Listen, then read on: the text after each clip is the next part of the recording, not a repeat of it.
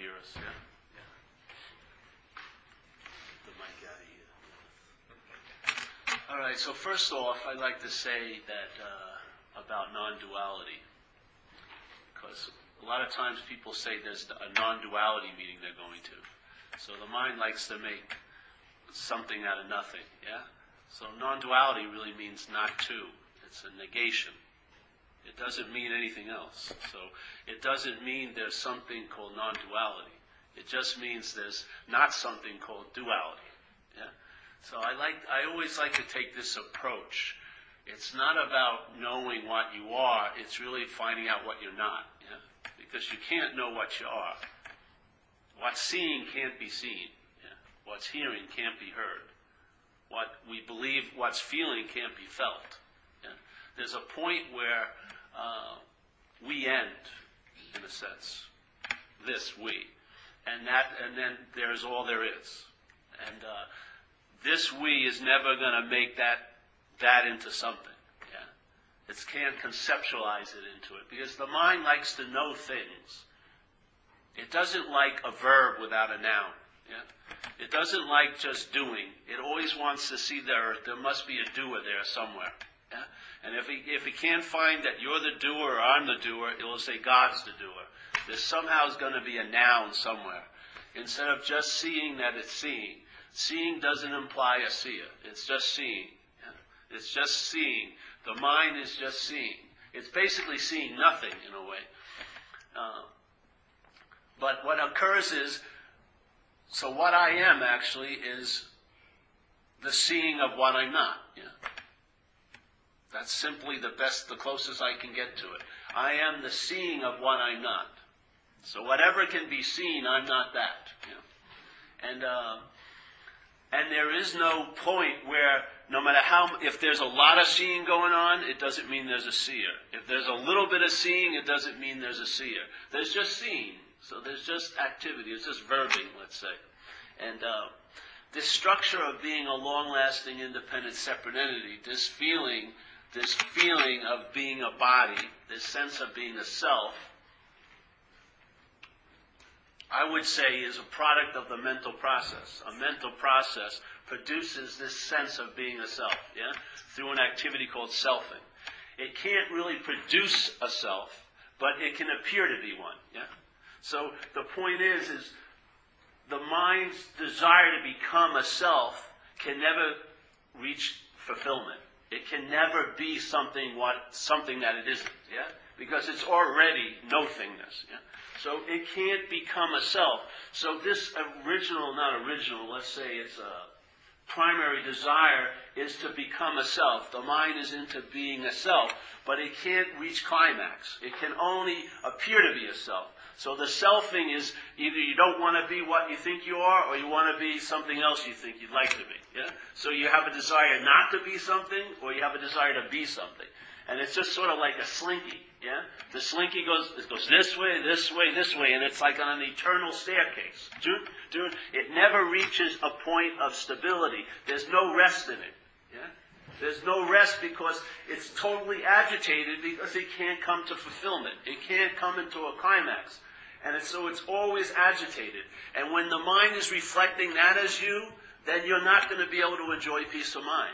Then you're not going to reflect the emptiness or the clarity of mind. You're going to reflect a mental process, the agitation of that. And for the mind to rest on that and to try to find peace in agitation is an impossibility. Yeah?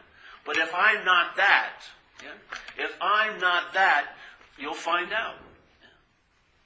If I'm not that, find out. If I'm not that, there's no one that turns around and starts looking for what it is. Because there's no looker. Yeah? Like St. Francis says, what's looking is what you're looking for. So here we are busily looking for what's looking. You don't realize what's looking is right at this moment. But it's been interpreted as a you looking for. So seeing gets bastardized and turned into a form of looking called self-centeredness. And no matter how hard you look, you're blind to the seeing.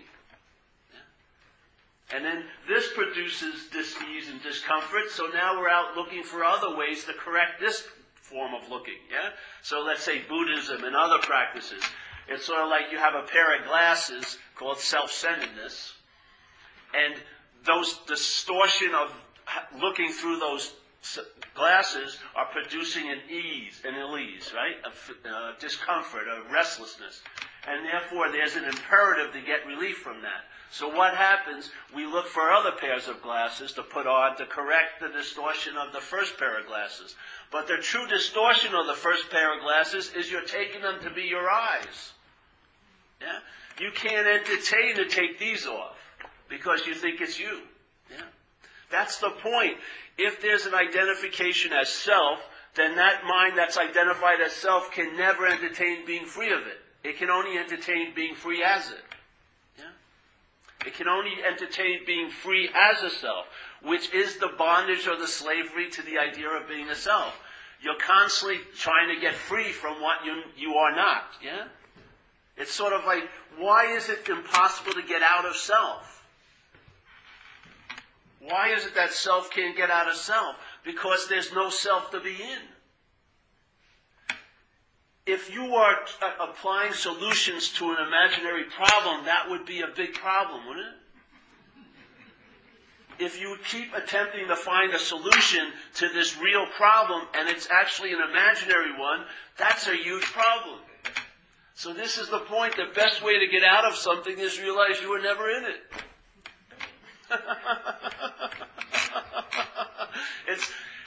It's so quick. It has a quality that will be recognized so quickly in you of timelessness, that a solution worth its salt cannot have anything to do with time. It cannot be something that's produced or achieved or polished, anything like that. It's like cuts like a cold knife very quickly.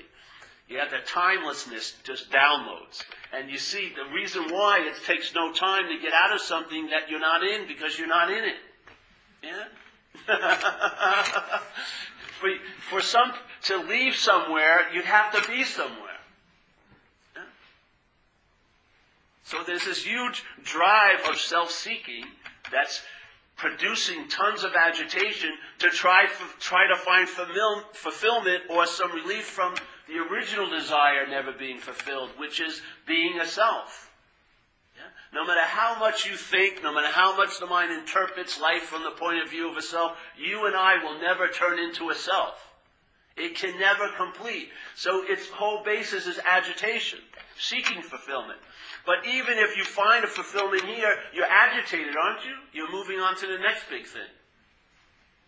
You got to look for super turbocharged Buddhism. Or, there's this idea of getting into the moment. Yeah? And then really getting into the moment. And there's books galore. And really, really getting into the moment. Yeah? But how can you even entertain, how can you actually be out of a moment? Yeah? You are the moment. You're not something appearing in the moment that can be out of it. You are the moment. So how can you get into what you're already in? Yeah? I would say all the activity of getting into the moment is acting as if you're out of it. Yeah? Everything, all the practices to practice, I'm really wanting to get into this moment, is producing the exact opposite effect. The premise you're resting on is, I'm out of the moment. Yeah? Or I have a possibility of being out of the moment.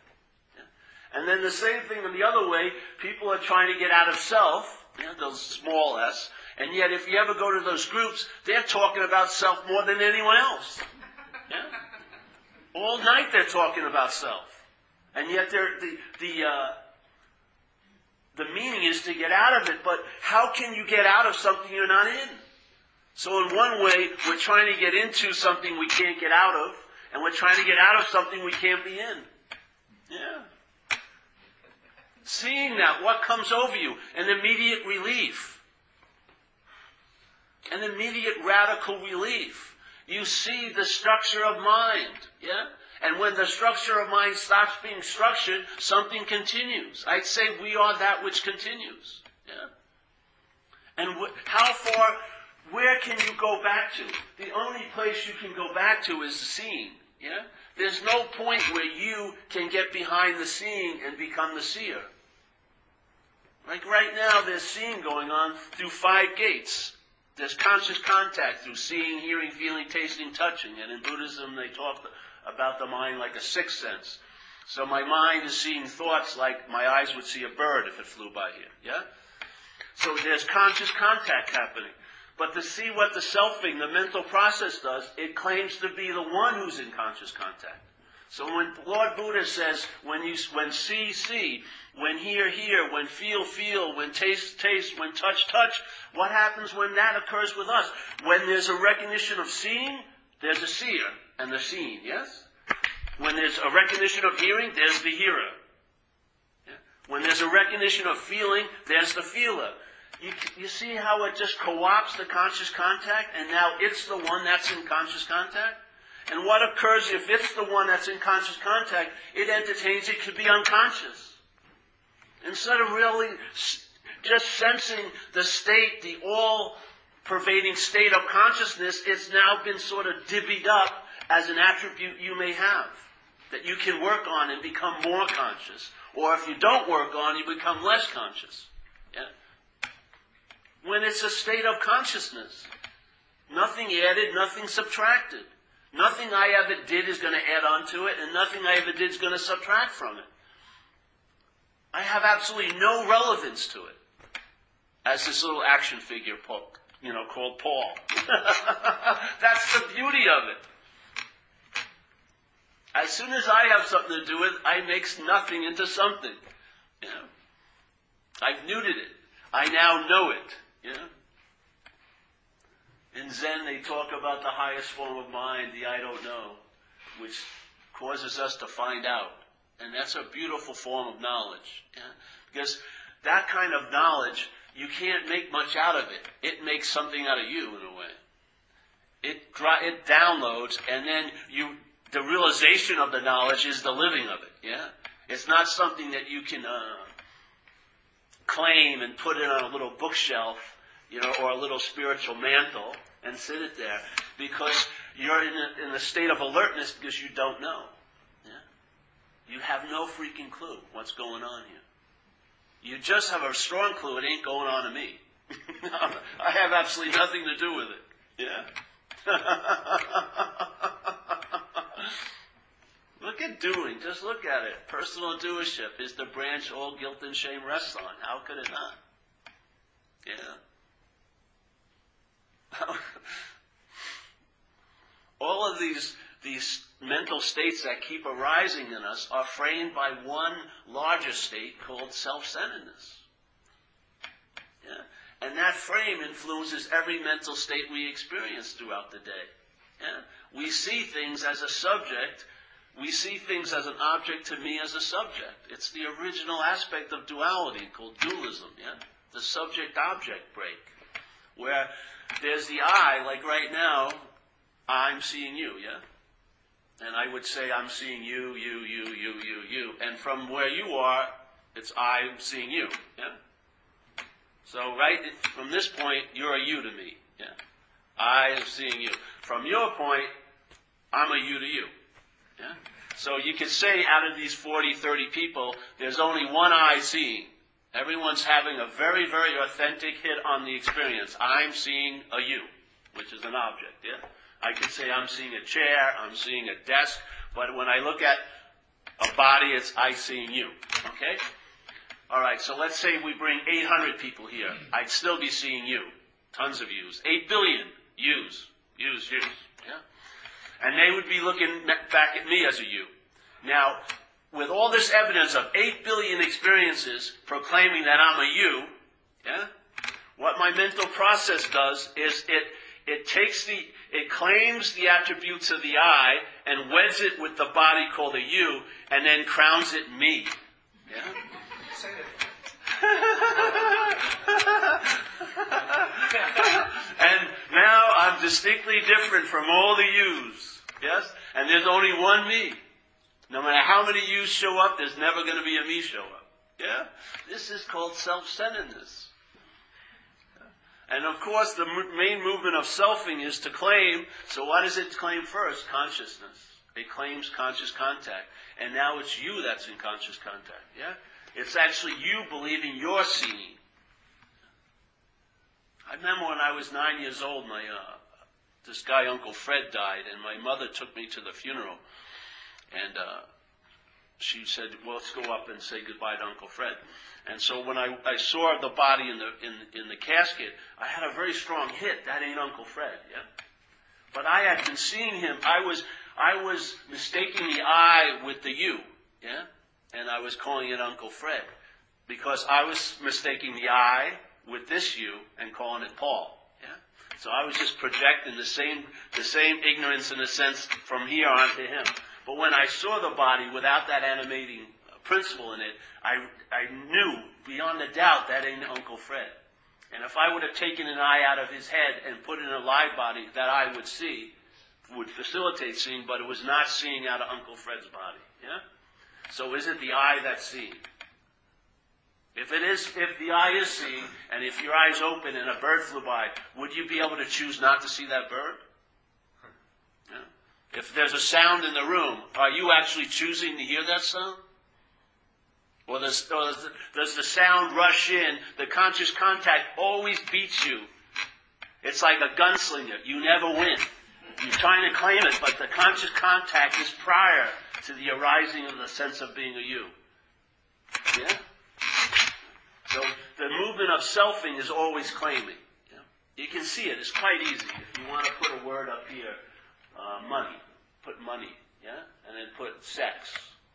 And let's say put health. And everyone, based on the condition they seem to find themselves right this moment, would have a meaning to it, yeah? You weigh money, health, and sex. Now, all you need to do is add one little word and change everything. My money. A lot of stories are written about that, eh? My health, my relationships. You see, that's the act of being identified, yes? You are now the subject to the money. The money is now an object. And I've seen people who have $1 million, let's say, and you would think that you could live at least a few months in Marin on $1 million pretty comfortably. Yet, if that was just seen as money, it would probably work. But it's seen as my money, and they have a belief system that there's never going to be enough for them. So they don't find any peace with $1 million. Yeah? It doesn't translate into an ease and comfort, though it had the possibility to produce because of the my. Yeah? So the my is the act of being identified as.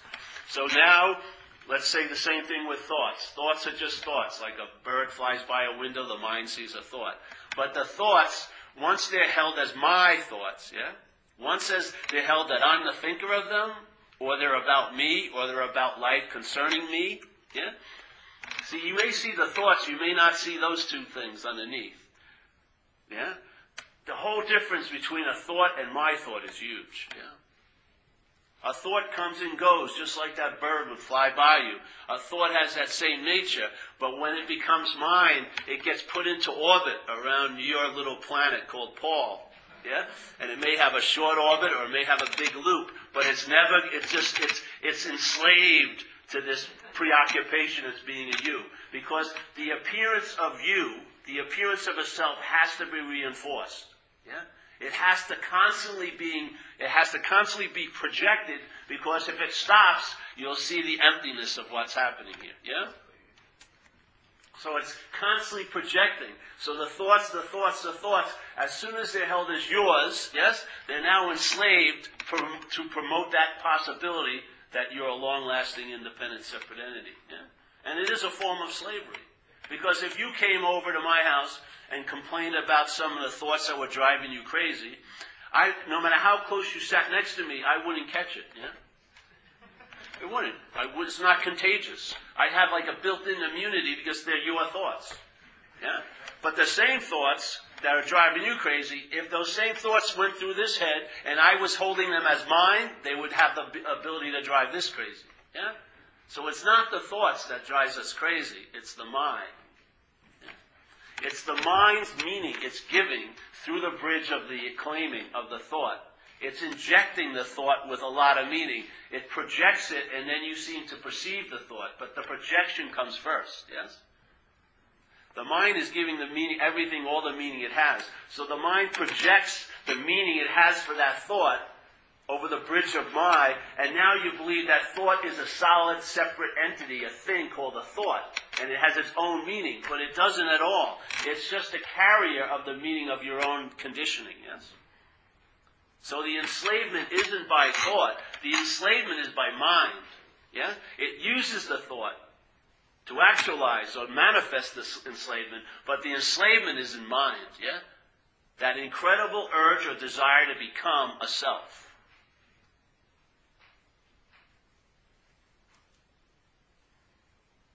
If you see it,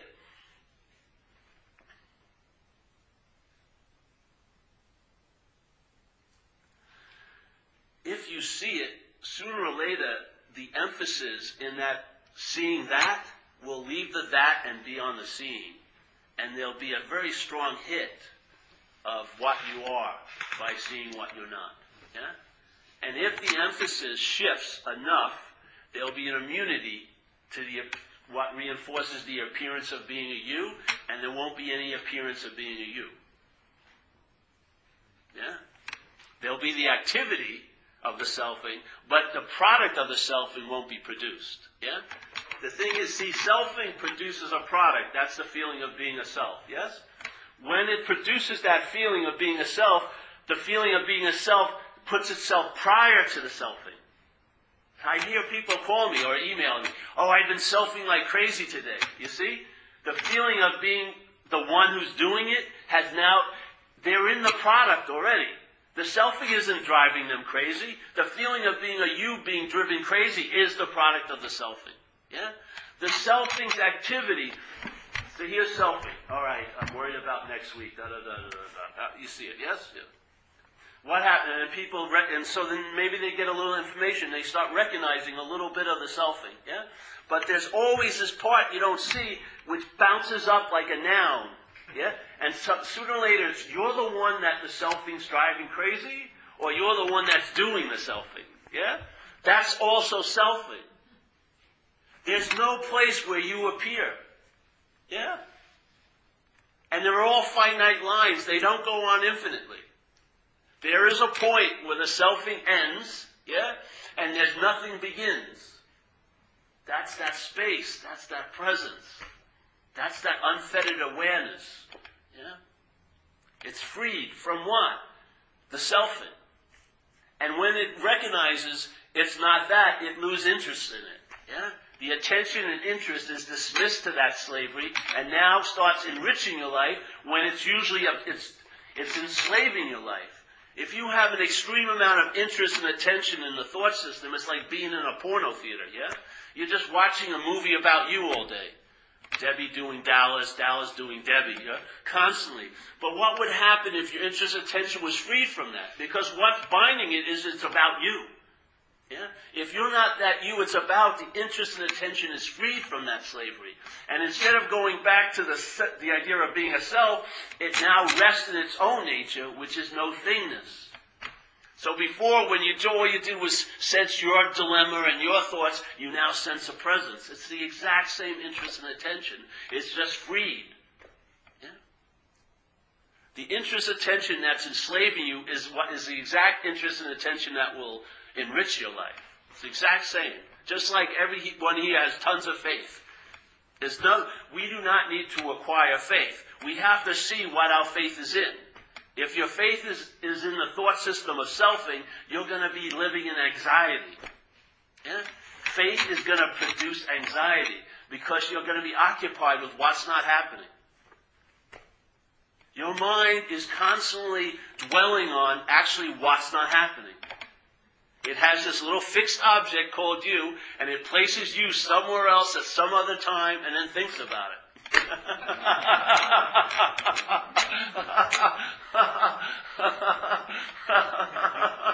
And if you ask them, I want to see what's bothering you, they can't bring it here. Because it's actually not happening. Yeah? So listen, let's say if I was a therapist and most of my customers I was dealing with, they're suffering from mental anxiety. It's not fear at all. Yeah? Fear is a valid emotion.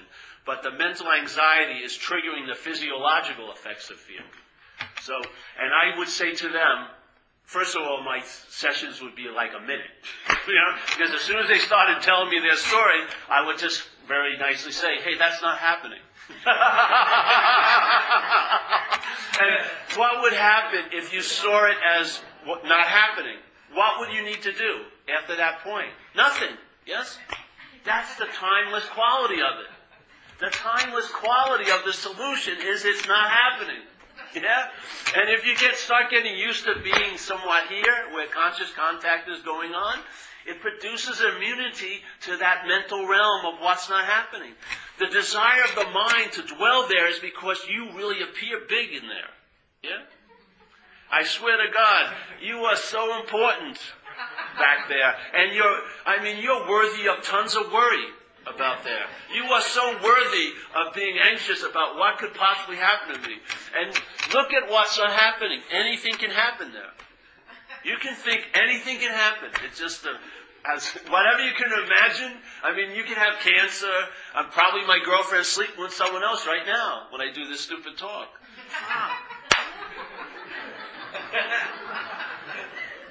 What's that going to mean to me? Yes. Oh, Jesus Christ. Contraction. Yes.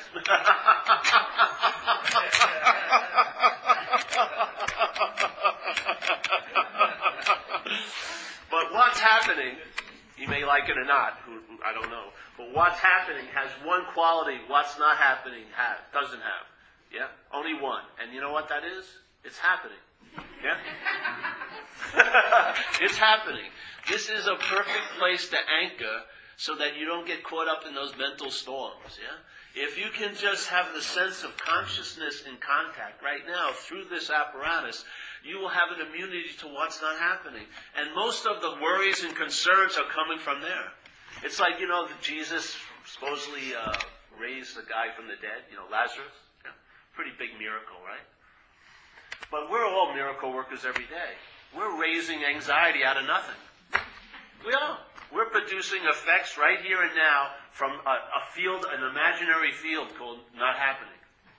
It's sort of like, almost like a marijuana crop. We're just like mutating it and smell. Oh, yes. That could possibly happen to me. Yeah? This is what I mean. The solution is timeless. Yeah? It breaks through, and the problem takes time. It takes time to visit what's not happening. And it takes time to make something out of what's not happening. Yeah? But the solution is always immediate. Yeah? It's timeless. It's always inserting every moment of this linear story is that infinite moment in a sense. It's sort of like when you used to always joke around epiphanies. You ever had an epiphany? I'm sure people here some major epiphany havers. Yeah? Epiphany. All right, so you have an epiphany, which I would say is like a pause here, or something. The linear story stops, and then there's just life going on. And have you ever made a reservation for an epiphany? Did you call ahead? Pump the Kenny G music in, get the candles. I want that bath, the eagle claw bath. Yes. We don't. It just sort of comes. Yes. But what happens when it usually ends?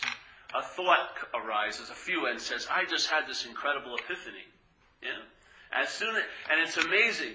When the selfing claims the epiphany, there's a feeling of being the someone that was before the epiphany. Yeah? Once it arises in this moment, there's a feeling that was there in the past. Yeah, this is incredible how it uses time. Because it's actually a product, but it always places the self as the one who's doing the product, yeah? So the selfing is seen to be done by you when you are done as that, yeah? That's what produces the sense of being a self, is the selfing, yeah? And it can never be a self. That's the beauty of it.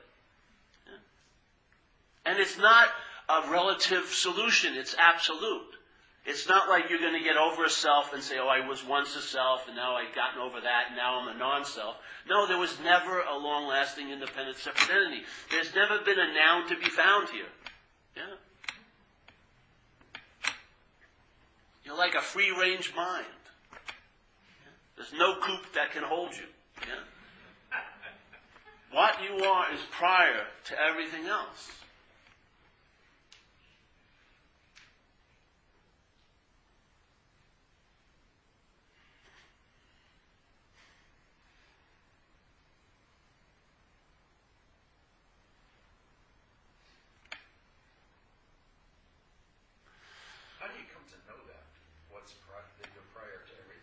You don't know it. You can't come to it.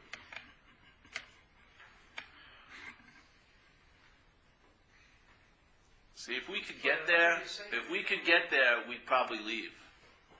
Yeah. To the mind, the selfing, it's the getting there. It has no desire to arrive anywhere. Yeah? If you truly arrived, it would be obvious it's not you. So you always have to be in the pursuit of something, moving on. I know some people that have been enlightened 3 times this life. Like one wasn't enough. 3 enlightenments. Yeah? Enlightenment this way, and enlightenment that way. They're on their 4th enlightenment now. Yeah?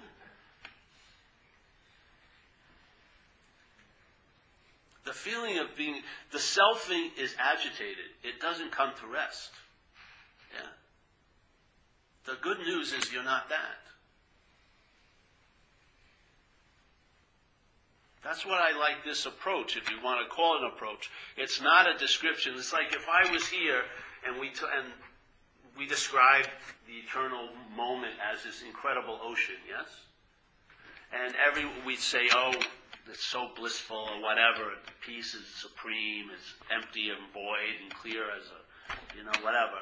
But the thing is, if there's a sense of being a wave, yeah, then that wave is what's going to try to know the ocean. But it's already separated, taking itself to be a wave. So the way it's going to know the ocean is through experiences, through study, through this and that. But it will never be the ocean because it's taken itself to be a wave. We're just questioning, are you a wave? If you're not a wave, that's the ocean. Yeah? That's the ocean. The wave doesn't have to go through any process to become the ocean. It already is the ocean. Yeah?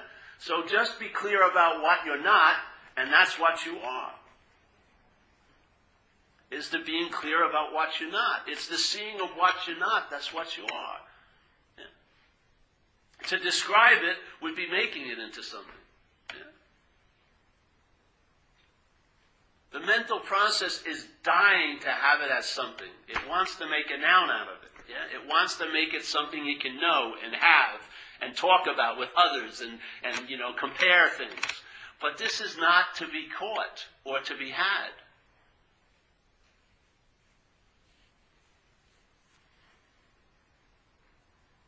This isn't like a horse you ride, it's riding. Yeah? It's seeing.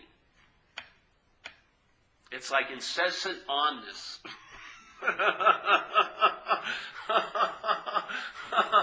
When I sat here, that was too late.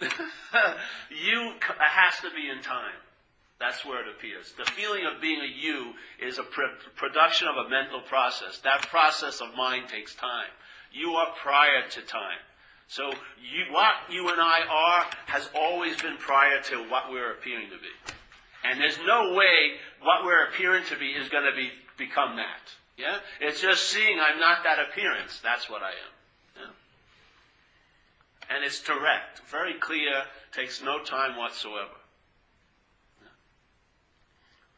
And if the emphasis shifts, immunity to all the appearances of being you, because there's some of them are very, very sublime.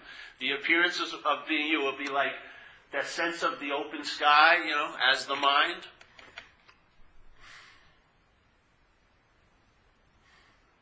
You know how things appear in the sky, but do those things that appear in the sky affect the sky? If you had some 4th of July explosions, did they rip the sky open? Yeah.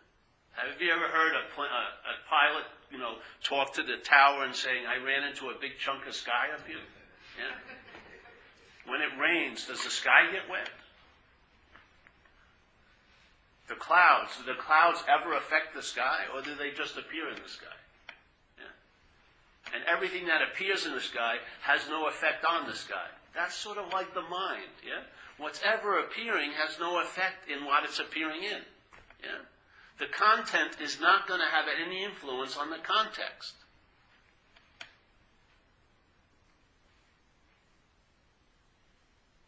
It's like there's this chair, yeah? So, let's say this chair, a lot of very special asses have sat in this chair for the last 30 years. Yeah? It's a very important chair. Yeah? I've seen a lot of people, and I never really notice a chair, but let's say there's a chair. Now, what happens when I move it? And if I move it far away, then where you couldn't see it. The only way you know it was by memory, yeah? And did I have to rush some space to take the space that the chair took up? Yeah? Did I have like a closet that had this exact shape of space so that you wouldn't see the void? Yeah? I rushed in, I put that space in there. Yeah? Did I? No. So, was this chair actually taking up space? And where would the effects of the chair be seen? It would be maybe seen on the rug, yeah, where it made a hole by being on it for so long. Maybe it banged into the table, this wall, and it made a mark, yeah? But that's the only place that it had any effects. Would it have any effects on the space? Yeah? Do you see it? Do you see oh yes, I can see the imprint of that chair on the space. Yeah? The chair was so important, it made an impression. Not many chairs could do it, but this chair did, yes. Yeah? No. So the same thing, here I am, you see me. If I walk away, the only way you remember me is by memory, yeah? You can't see me anymore. And yet, did you have to go into a closet and get a 6'2" size space to fill it up, the space I was taking up, yeah? Or does it look like I was never here? And where are my influences? Where can I see the effects? This appearance can affect this appearance, but I can't affect the space that I'm in. Yeah? And if I took this wall down, we wouldn't have to, have a big truck bringing a giant piece of space. Yeah? Because basically everything here is appearing in space. Yeah? It's not taking up 1 inch of space. It's not changing the scale or the weight of space. Yeah?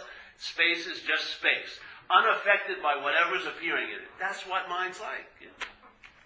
Mind is like that. Our mind is like that. Yeah?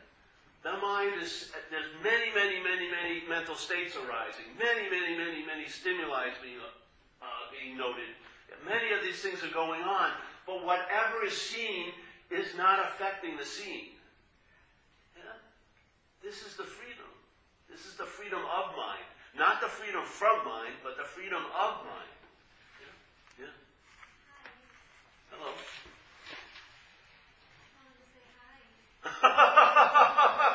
Well, hello. Thank you. What?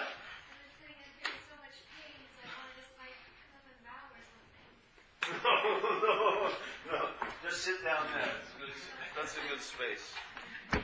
Yeah. I'll send you the check, though. No. But you see, yes? You see, what's been taken to be so is actually causing us to not to be able to take what is so to be so, yeah? It's almost as if the mind's preoccupation with things has made it blind to its own nature, which is of no thing, yeah? So what I found was my head, the interest and attention that makes up this life. Let's say if I was interested in a woman and she was having a meeting in the other room, yeah? And I was interested in her biblically, and maybe like to have a kid with her. And I'm thinking I will, and it'll be a great kid, And that kid will take care of me when I'm older, so it's very important. So, and I'm supposed to be doing a talk, but my interest is in listening to this lady, because I'm hoping she'll say something about me, like, hey, I like that guy, so I can make a move, yeah? And so people are going, hey, Paul, you're supposed to be doing the talk, and I agree with you, but I can't see my interest. That's a lot more important than this, yeah? Someone comes over and puts a book on the table, how to lose, interest in conversations in another room. I page through it, and it doesn't help me, And yet, finally, the lady says something, and I hear it, and she's talking about Matt, and my name is Paul. What happens? My interest and attention, I don't have to take a retreat to grab back that interest and attention. It immediately leaves that other room and goes where? Right here. Yeah? Right here. So its interest and attention is wedded or enslaved based on an idea that it's about you. When you're if your mind's taking itself to be the premise of the selfing, then your interest and attention is going to enslave the mind to that. That's what the mind's going to reflect, is selfing. Yeah? And in the reflection of selfing, it will appear to be a solid self. Yeah? It's sort of like a helicopter, the blades of a helicopter. If they go fast enough, it seems like it's solid. It stops moving, yeah? So the selfie is going like this, and there's almost like a holographic image, a projection in your head, and you see yourself as a body, yeah? Look at it, man. Look at the thought system. How does it hold you? It holds you as a body.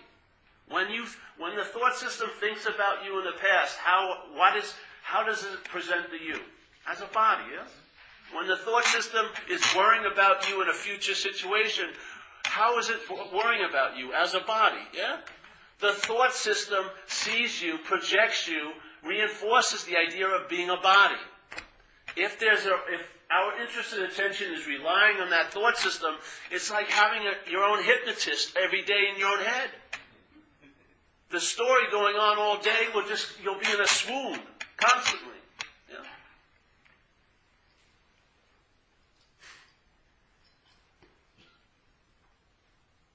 But if I'm not that, then I can be free of it. You see? If I am that, I can only be free as it.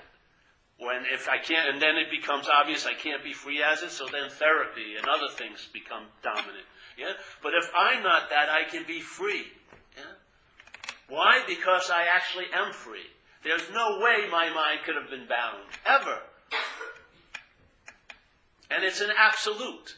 It's not like a conditional unbound, bound, unbound, bound. It's an absolute. There has never been bondage. So for me, I'm free from the need to be liberated. It's an incredible liberation.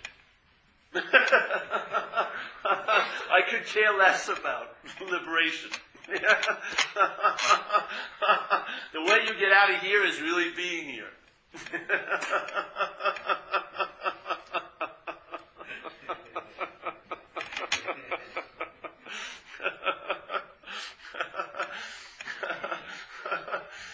It's like the original addiction is the mind's addicted to the idea of being a self. Yeah? That produces an irritability, restlessness, and discontent. And then every solution we find usually becomes another addiction. Yeah? So you start trying to get relief from the primary addiction, and then that grabs all your interest and attention because sometimes it produces tons of consequences. But the primary addiction is never seen. Yeah? You never see it. The mind cherishes the idea of being a self. The conditional mind, it cherishes it. Yeah? It's willing to go through fucking hell just to be special and right. And usually alone.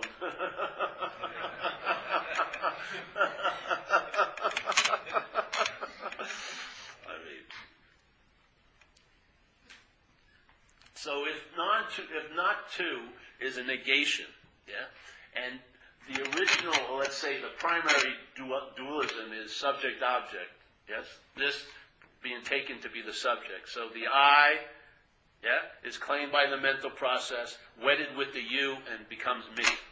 Yeah? So the me is the culmination and the constant completion of all the claiming. Yes? My. So if this is seen, if I see myself as a subject, as this, yes, you have to be an object to me. Then enlightenment gets presented to me, there has to be an object to me as the subject. Truth, an object to me as a subject. Awakening, an object to me as a subject. But if I'm not the subject as this, yes, find out. Ching!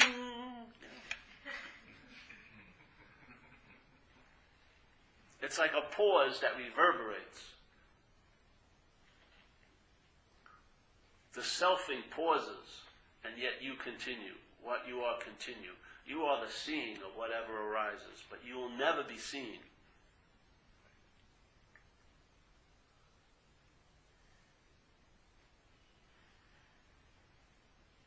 It's a great relief, yeah. You can put the rock down.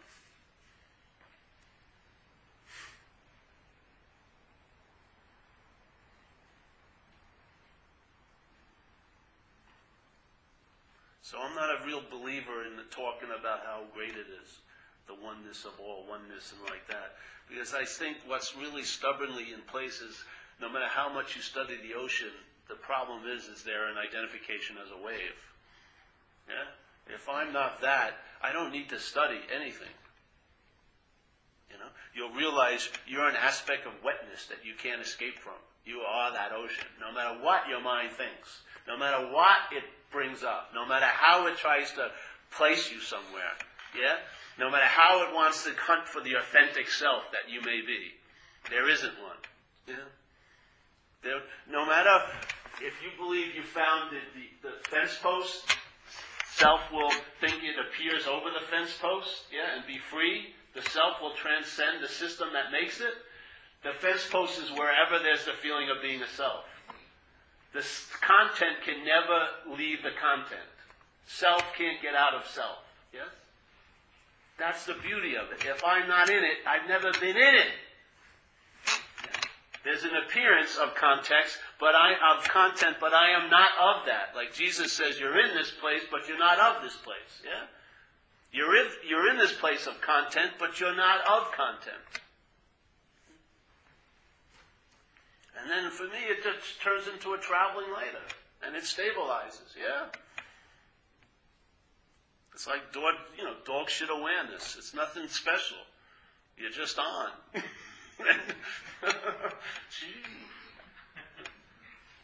And this is just a seed assignment. The last thing I probably want to do. This is like the worst career choice because I'm meant to be obsolete.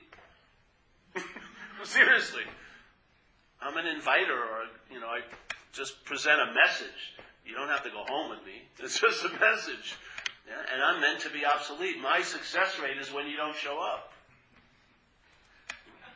It's like a very bad career choice.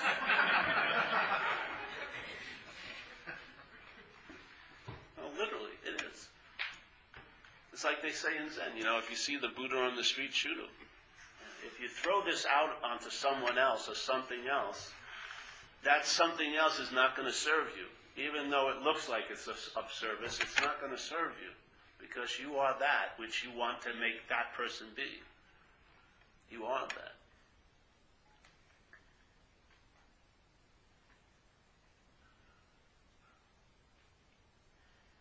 So let's say the interest and attention is released from the bondage to the idea of being a self because you've entertained, hey, I'm not that, yeah? I'm not saying it's totally become clear, but you've entertained it. So now the interest and attention leaves that, and it's amazing. It seems to be like blind to no thingness, but only because of its addiction to thingness, yeah? Coming from a thing at a thing. When it's freed from this as being a thing, it senses its own nature, which is no thingness. You don't see a bunch of attention, do you? I saw someone we were driving over the bridge, a big bunch of attention and interest. You don't see it, do you? Yeah? Its nature is of no thingness. And once it rests there, the mind, when it reflects that, comes to peace. Yeah? The mind, when it reflects the emptiness of the sky, sees its original face. And it won't be fooled again. Yeah? It doesn't mean the selfing stops. You have nothing to do with it. It's a mental process. The mind is trying to organize this place, and it's the organizing principle. It uses this idea of a self, and instead of just sensing all this stimuli, you're the one that the stimuli is doing to. Yeah? It's just it's a convenient way to sort of put everything together, in a sense, for the mind. The selfing continues, but the product never gets produced, because it never could get produced. You are not, nor will you ever become a long-lasting, independent, separate entity. You are of no thingness. Now maybe you'll have to see 800 examples of it, or it could be one. But once the emphasis shifts, it's like Ramana Maharshi says, your head is in the tiger's mouth, it's a done deal. And then he also says a really beautiful thing, to know God is to be God. That's what I really love. Because usually to know God would be the knower of God. To know God is to be the knower of God. No, to know God is to be God. Yeah. I love it. It's so quickly right there. Yeah. No, I want to be in the intermediary stage. I want to be a knower of God first. Then maybe I'll choose to be God. Yeah? This is selfing. It always wants to write itself into the story. Yeah? Like how, when people talk about it, it's like, I want to know God. Like, oh, thank you. Great, thank you, oh wise one. You are finally relenting, and now you're going to choose to know God. I would say, if God was God, you wouldn't be able to stop knowing God. Yeah? There would be no way in hell you could stop knowing God. But the selfing plays God. That's what it does when you wake up in the morning and it tells you how the day's going to be. That's playing God, yeah? When it tells you how you are, how they're going to be, how you're going to be, that's playing God. God, in the sense you want to call it that, doesn't have to play God. It is, yeah? There is a place called centeredness that's different than self-centeredness. Centeredness is complete. It's not in the act of fulfillment. It's not in the act of coming to a completion. It's already so. Being is in and of itself complete. Yeah? When mind reflects that, it rests there. Yeah? There's no achieving or there's no drive to become anything. Yeah? Because what's so is complete already. It's way past the point of becoming. Maybe I see its one drive here is to express, but it's not here to get, not here to come to completion, not to be fulfilled. It's already so. It's all the qualities of what we're looking for. Yeah? But we want to look for it as a self. You know, people come to these meetings and they don't seem to get it because they still want to be there. They want to be there when they get it. Yeah? That's not going to happen. It's like, you ever know when people would call you about a good party and when you got there it sucked? Yeah? It seems to always work out that way. This is the thing. People are waiting to get it. There's no getting it. Yeah. It's just the obviousness of it overrides the mind. Yeah. And the little system of thought that has given us a form of looking, which I believe is blindness. I think every form of looking we practice here is a sense of blindness to the natural seeing. The more and more adept you get at that way of looking, is a deeper blindness in my view. Yeah. This is about what would happen instead of trying to correct the distortion of those glasses. If you weren't taking them to be your eyes, what could you possibly do? Take them off.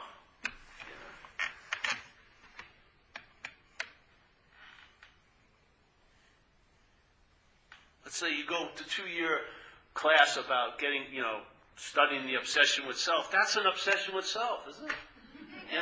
There's no way self can't get, you can't get out of self.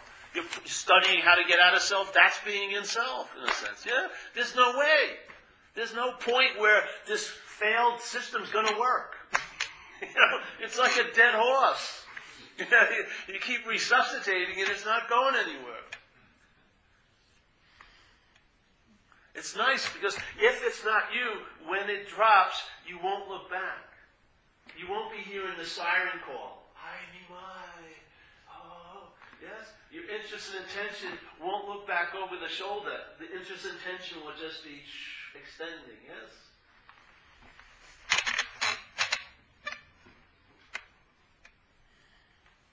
And in that pause or that epiphany, the essence of those free samples becomes what's stabilized, yeah? The irritability, restless, and discontent of selfing is replaced with a sense of ease and comfort in the situations and the skin you seem to be in. You travel lighter. Yeah? It doesn't promise to change the terrain of your life. If you're going to get fired, you'll get fired. If you're going to get sick as a body, you'll get sick. But you'll travel lighter over it all. Yeah? And what more do you want here? Do you stay clear in this? I don't, never. But there's clarity, definitely. But don't you forget? My mind forgets it a lot, but that doesn't mean the clarity stops. Because I have a certain... I understand exactly what you're saying. I I don't experience it, but it's just there. It's just kind of there. But I remember it and forget it. It comes and goes. The perception of that comes and goes all the time. So how does it work for you that way? Well, the sense of forgetting it and remembering it, I'm neither of those. When my head informs me that I've forgotten it, I'm not that which believes forgot it. Yeah? When it tells me, hey, you've remembered it now, I'm not that which is remembering it. Yeah? I'm neither of them. Yeah. So when my head says, oh, you forgot it, I don't see it as me. Yeah? In other words, the sky, no matter what's going on in it doesn't lose its nature. Yeah? It's empty and clear. That's the certainty. I'm not waiting for my head to be certain about it. My head can say, oh, you forgot about it for the last 20 years. Who cares? I'm not that. Yeah? Where that's coming from is a sense of being a you. Yeah? The you that had it and now lost it and now wants it back. Yes? If you're not that you, then it's just selfing. It's just something else that's seen. Yeah? Just like you see a chair. Do you see that? But all it does is imply there was a one who forgot. Which is an incredible possibility to entertain, that you could forget what you are. It is. If you really looked at it, the way the mind plays God is amazing. It plays God with something that's always so, everywhere at all times, and makes it infrequent and special to you. Yeah? And how much more of playing God could there be than forgetting and remembering what's always so? Yeah? It has a sense of absoluteness that can't be manipulated or contrived by the mental machinations. Yeah? Because what's seeing that you forgot? And what's seeing that you've remembered? Wasn't there a seeing so that the idea of I forgot could be noted? And there's a seeing that the idea of I remembered again could be noted? That seeing hasn't left. It's always available at all times, with no requirement necessary. Yeah? Well, then when I think that it's not there, that just being totally involved in the self that needs something. No, that's just a thought that it's not there. That's what it is. Yeah? How could what's always there tell you you're not there? It's something else telling you that you're not there. Yeah? How could what's always there say, hey, you're not there? It goes against the whole sense of all... all the appearances of a special somewhere and everywhere has nothing to do with everywhere. Yeah? Everywhere is everywhere. At every point we make up a mental special somewhere. That's everywhere. Yeah? Whenever we pull out the ruler and we say, all right, this is the beginning, I'm going to get to everywhere. And this is my process. Oh, I forgot to get to everywhere. And and I remember now to get to everywhere. That's been everywhere the whole time. Yeah? All the mental gymnastics of, I'm closer and far away, all that is mental gymnastics. It is an absolute state of seeing. There's no break. And what's being seen doesn't have much influence, doesn't have any influence on the seeing. Yeah?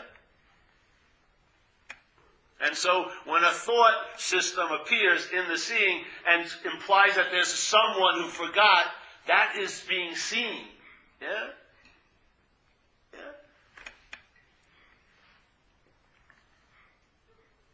I have total faith in mind. Everyone sitting right here. The mind has not been adulterated or altered or crippled by any event that ever happened here. Yeah? It's still virgin and contextual as it's always been. And everywhere cannot be dominated by a special somewhere. Yeah? We can't make a little gated community and then want to have an experience of everywhere and bring it back to our special somewhere. There's just everywhere. Yeah? There's appearances of special somewhere, but that's all it is an appearance, yes? It's never so. It only appears to be so. Yeah? Like the word seemingly. The word seemingly means it appears to be true or false to you. This is the role the mind's playing. It's playing God. But what's truly there can't appear to be true or false. It's not an appearance whatsoever. Yeah? So if the mind gets a flavor of that, what's going to stop it from resting in that absoluteness of it? Because it is an absolute. The seeing is not relative. The seeing is not contrived, nor is it influenced by what's ever been seen. Yeah? It's a lovely place for the mind to finally reflect, because it sees its original face. It sees, and it can truly have peace of mind. It can truly come to rest because it's in awe of what it's seen. Yeah? And in that awe, it has an immunity. It translates into an immunity to be able to recognize what's arising as arising, which means it's going to depart, which means it's not actually real. But what is it arising in, and what does it depart in? The seeing. And the seeing never blinks, never is interrupted, never gets more seeing and less seeing. It's seeing. Yeah? Infinitely seeing. Seeing nothing, actually. And if you're seeing nothing, there's no point where it alights to anything. It sees infinitely nothing. Yeah. That's like mind. And there's a sense of presence in that emptiness. Yeah? And that presence can become the most dominant influence in your day here. And yet it can't be seen. It can't be captured. It can't be owned. It can't be claimed. You can't wear it. Yeah? But what wasn't paying attention is now paying attention. Yeah? And it senses a presence that was, before it was in a mental absence, which was driving it to fill that absence. It's realizing now there's a presence. And the greatest solution to dissatisfaction is satisfaction. And I'll tell you something. When the mind alights on this, it knows, like an unspoken yes. Yeah? An unspoken yes. Like, there's no debate. This was the last answer. I haven't had another answer since. Maybe there are some out there, but this was the last answer. When this dawned, it was like it was just like, yeah. It was an earth, you know what I mean?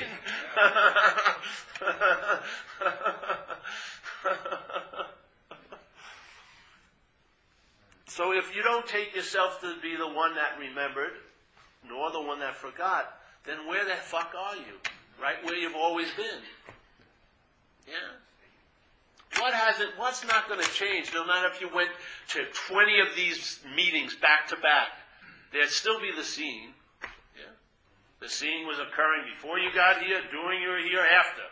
Yeah? Now, your feeling about being the seer may change. I'm really clear today, whatever. But the seeing hasn't.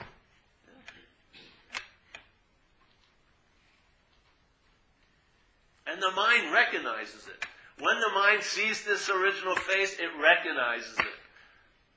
An unspoken yes. The mind can rest, finally. Yes? Not seeking completion, not seeking fulfillment, not seeking, authentication.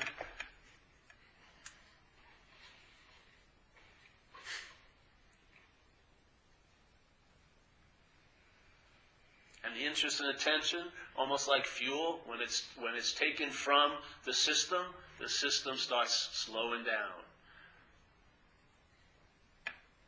The thoughts seem to be, you always can hear them, but there's no listening to them. Yeah? The interest and attention is not interested in attending to it, because it won't be fooled again. It's like when you see a movie, it's like this movie going on. You think the movie's really good, but it's the audience that makes the movie. Yeah? Just once you get out of the thinking you're in the movie sucks, basically. But it's the audience that's giving everything the meaning. It's mind that's giving everything the meaning. Mind is giving it. Yeah? Now, mind has to go through this one little funnel, which is self-centeredness, and so every meaning it can give now is based on the premise of being a self. Therefore, the sense of being okay is put into time. I will be okay. Or, even worse, I was once okay. Instead of a sense of okayness now. Yes? The whole thought system is drenched in time.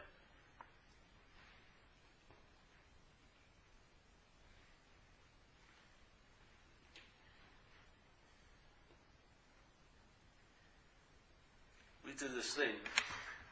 Here's the mind, yeah? You're sitting here. Let's say I'm in my little room. Everything's pretty cool. Having a nice night. And there's a magazine, so I open up the magazine. There's a beautiful layout for a couch, yeah? And then once I look at the couch, my mind brings up the idea that, hey, you're couchless, Paul. You don't have a couch in this apartment. And suddenly, the couch, or the absence of the couch, has a huge meaning. If I had a couch, I'd probably meet a girl, and maybe I could see my first child on that couch. And now, the recognition that I don't have a couch is getting worse and worse and worse. Now, everything was fine before I saw this damn magazine, but now the mind's onto something, yeah? If I had the couch, and I brought it into this couchless state, I'd arrive, and I'd feel fucking good, yeah?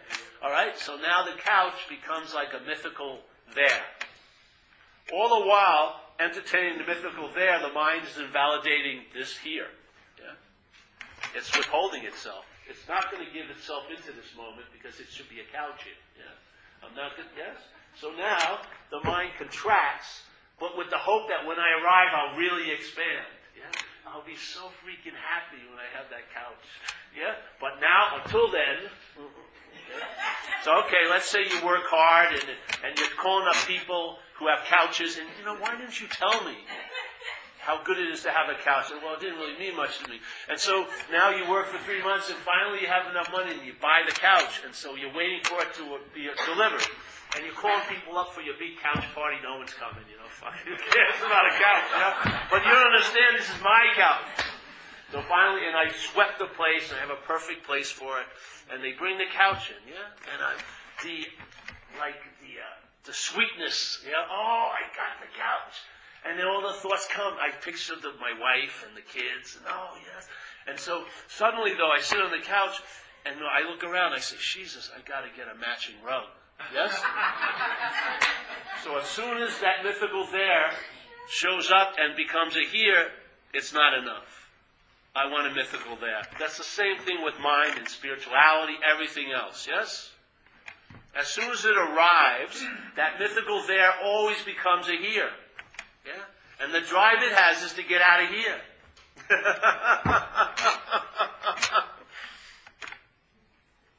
Yeah. I'll tell you, I shot drugs, yeah? Well, I don't want to surprise anybody. But I used to shoot drugs. I was an addict. And I used to shoot a lot of cocaine. Tons of cocaine. And, I would match my devotion to drugs to any devotee in spiritual history, like Hanuman, everyone like that. I gave everything over. I totally prostituted myself. I surrendered everything every day to get that drug. I'd surrender your shit to get that drug. I mean, I was a complete, perfect devotee to that addiction to drugs. Yeah? And I'm here to tell you, I believed if I got my mind taught enough that my system of thought would snap and I would transcend the place. Yes?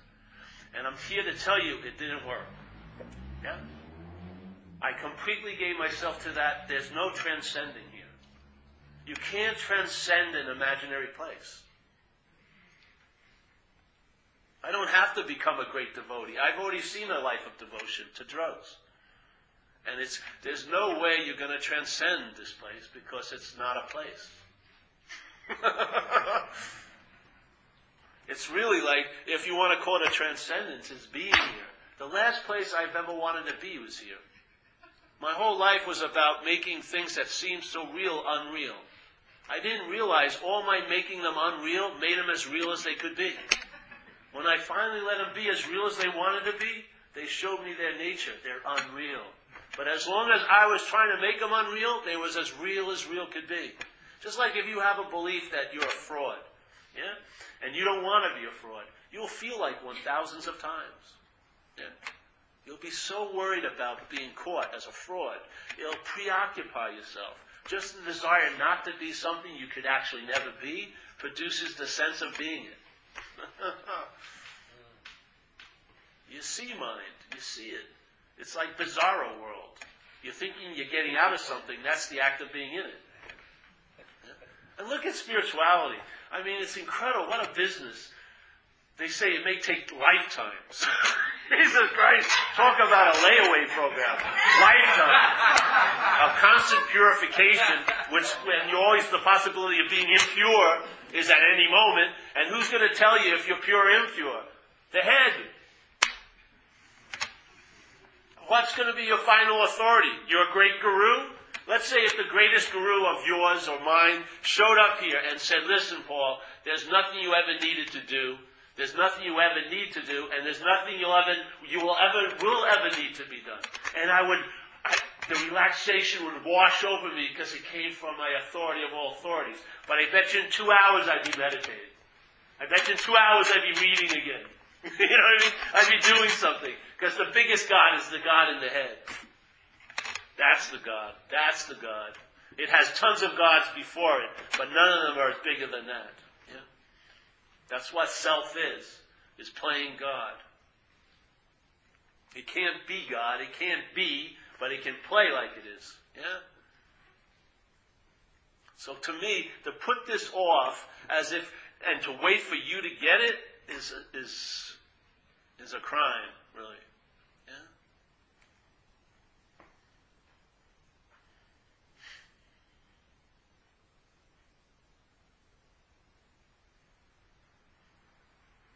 I mean, you can put everything else off, but the immediacy of this is overwhelming. You would have to be here before it to put it off. And I'm telling you, we're an appearance in it as this. To that we have no juice whatsoever. To other appearances we may seem to have juice, but only in the world of appearances. What we are is so prior to what we're appearing as, yes? And there's no way this is going to get in front of it.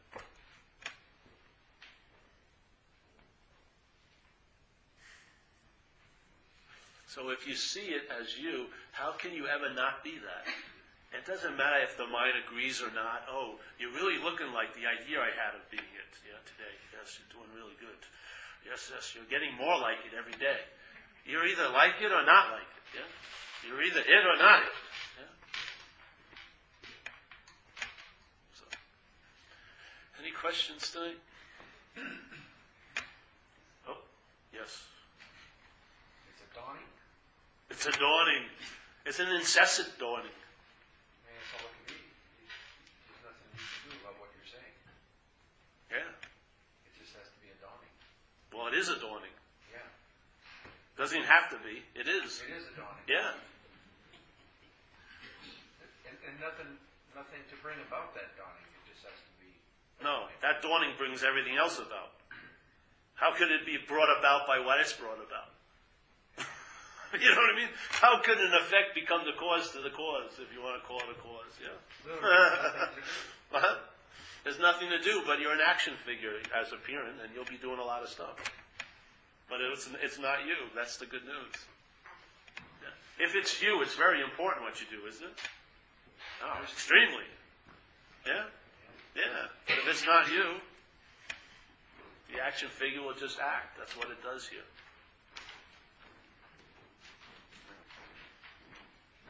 You can sense it in the room. It's like a pause. Yeah? Yes? Yeah? You said you had a kind of final yes, so to speak, for a lot of us have had timeless moments that were intrinsically meaningful, worthwhile, whatever. It's not that we remember them or something, but for a lot of us, we wink in and out of it. You know, I don't use it kind of all the time, but it doesn't. It's not like this. It's there. That's it. It's all over. The mind has never got the allure again, but instead it winks in, winks out. Sometimes it fades for a while, and then you're back in selfing again. So it seems for a lot of us, it's not a forever kind of thing. But are you sure of that? I don't know what the right words to put to it, but I know that. But there's a feeling. There's a feeling of going in and out. Yeah? Well, let me describe one. Yeah. This is going to be like memory or something. What is it? I was in India. I was in a tomb. I was reciting my troubles. Blah, blah, blah. All of a sudden, I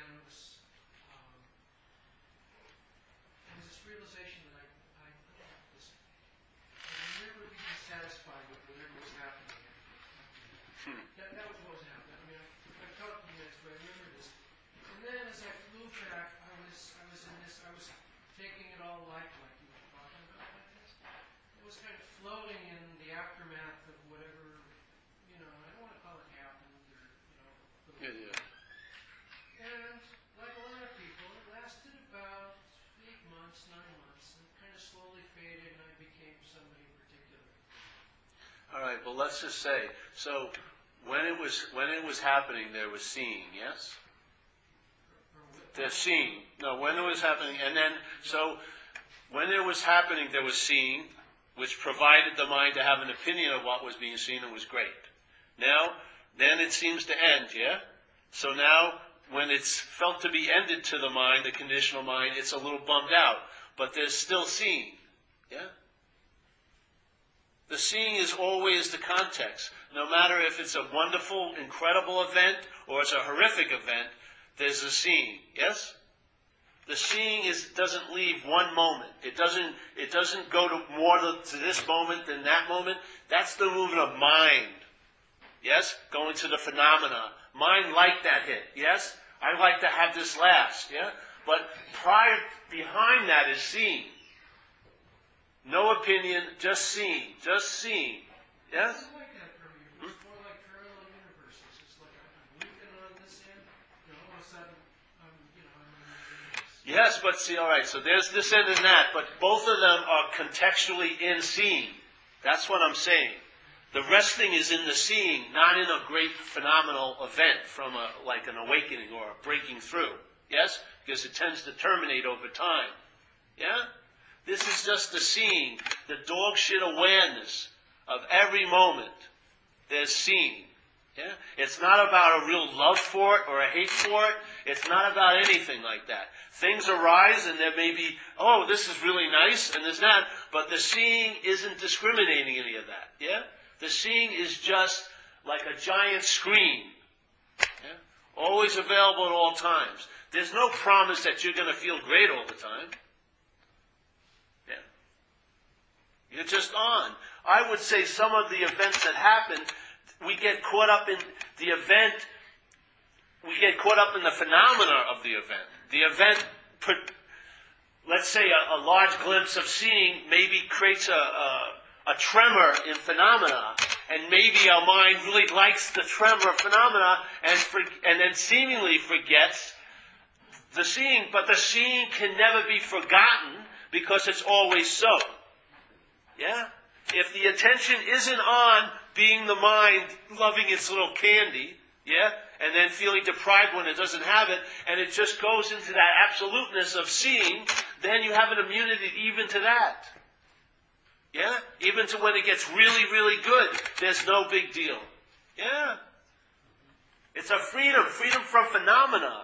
It's a freedom from being established as the one who had something. It's a freedom from all that. Seeing is seeing. Yeah? It's like a seamless context.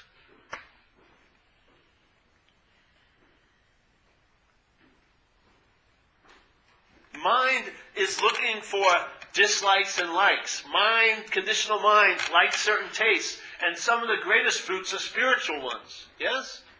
It loves feeling that bliss and that joy. And being like being risen above or everything.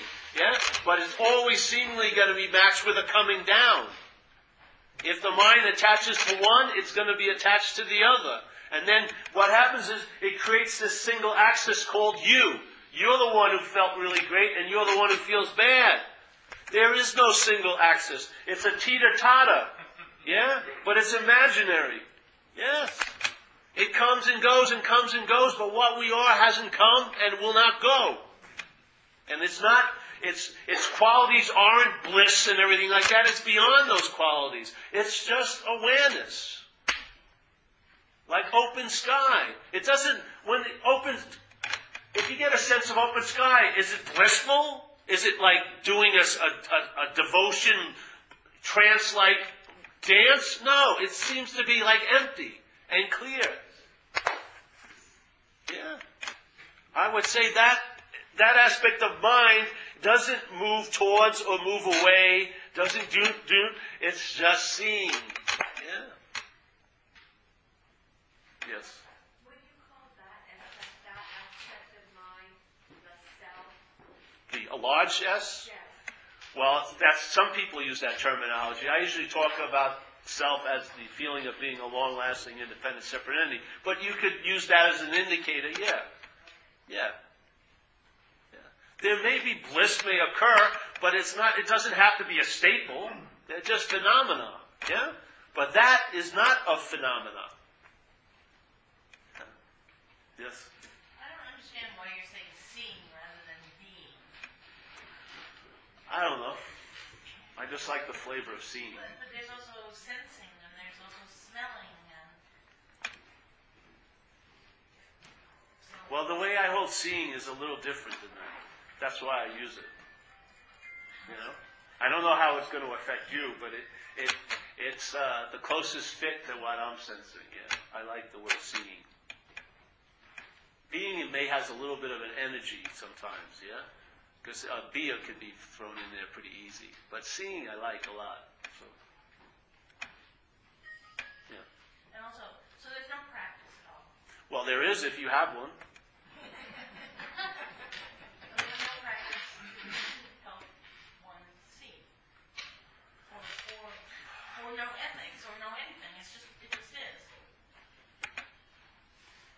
But it's gonna express in some form here, yeah? In other words, there's gonna be,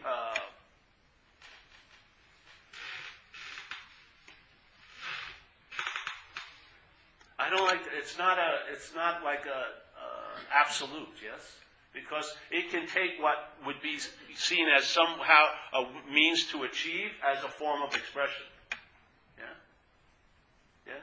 It could take what you would look at maybe a path that has this it's a way to achieve something as a form of expression. I don't know. I can't put a suit on it. It just does what it does, yeah?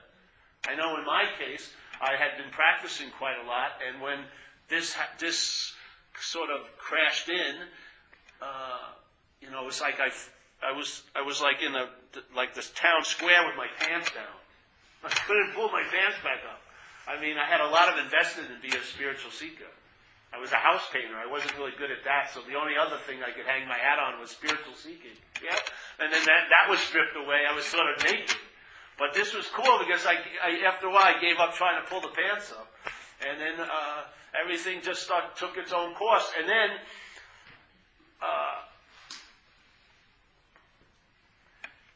how it was out here became suitable to it. How out here wasn't bringing me to it, but the it whatever started expressing in a certain way that turned into my lifestyle. Yeah, I live pretty simple, and I don't whatever, but there was no plan involved in it. Yes, in other words, it's beautiful. Like I don't read stuff or anything. This downloads, and then through that download, then something's expressed, and then I get to know it by its fruit in a sense. It intimates itself to me. Yeah? So I see what happens, and I get a flavor of what's influencing that. Yeah? And it's a lovely flavor. The choreography and just a lot of different wild-looking ways of seeing here. Yeah? So I'm not trying to have this fit into form. It's filling up form. Yeah? Yes? Yeah. It fills up form. It travels on the words. The words are like they're like a conceptual envelope. But the message is inside when you open the envelope, and that's nothing. Yeah? And the conditional mind doesn't value nothing. It usually throws away that an aspect of mind sees it and gets it. Oh, Jesus, I'm not that. Yeah? But the words are just like an envelope.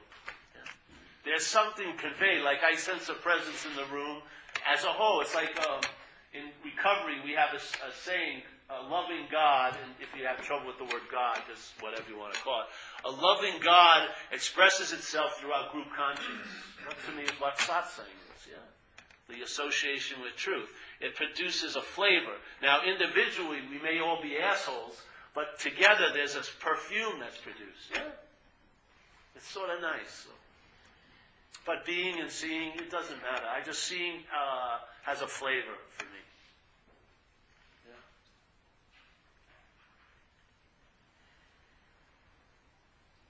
Yeah. I mean, seeing nothing is unbelievable.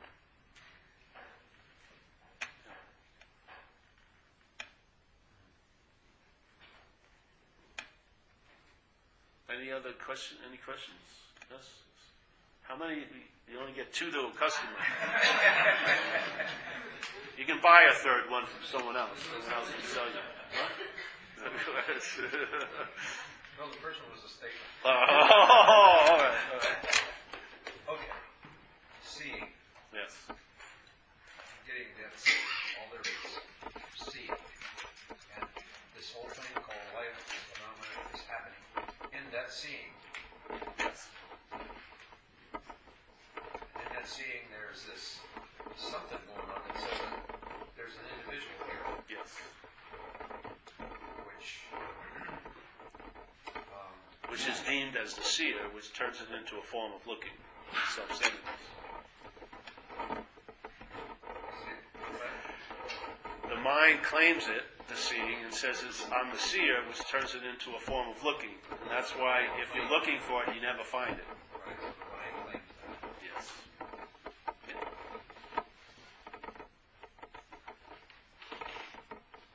He's pondering. Oh, that's all you need? Okay, you have any more questions? No.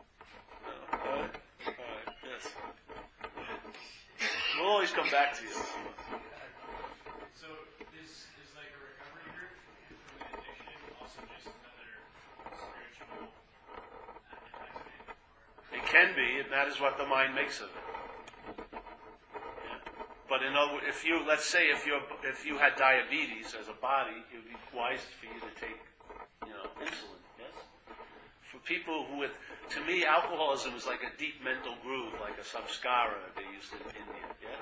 One of the deepest mental grooves I've seen here is called alcoholism. Yeah. And that mental groove is demanding a form of expression, and it moves through us. Yes. And it's got its own. It's like an extreme subdivision of self-centeredness.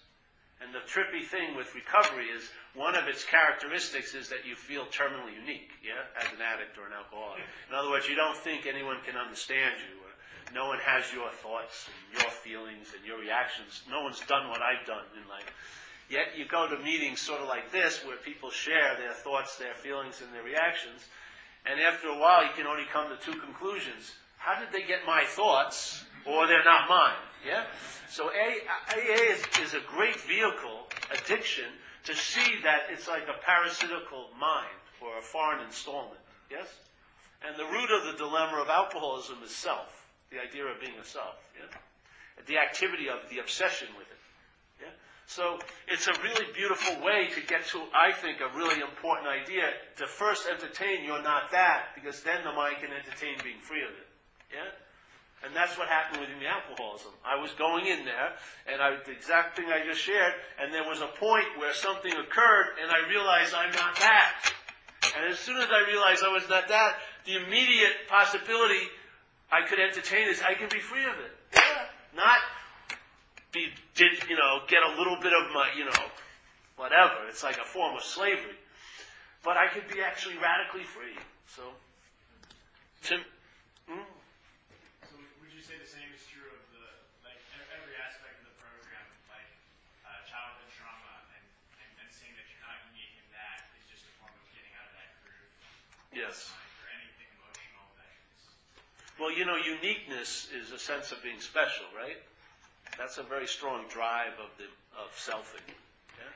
So when you see that other people have gone through the same thing that you seem to have gone through, it changes a lot.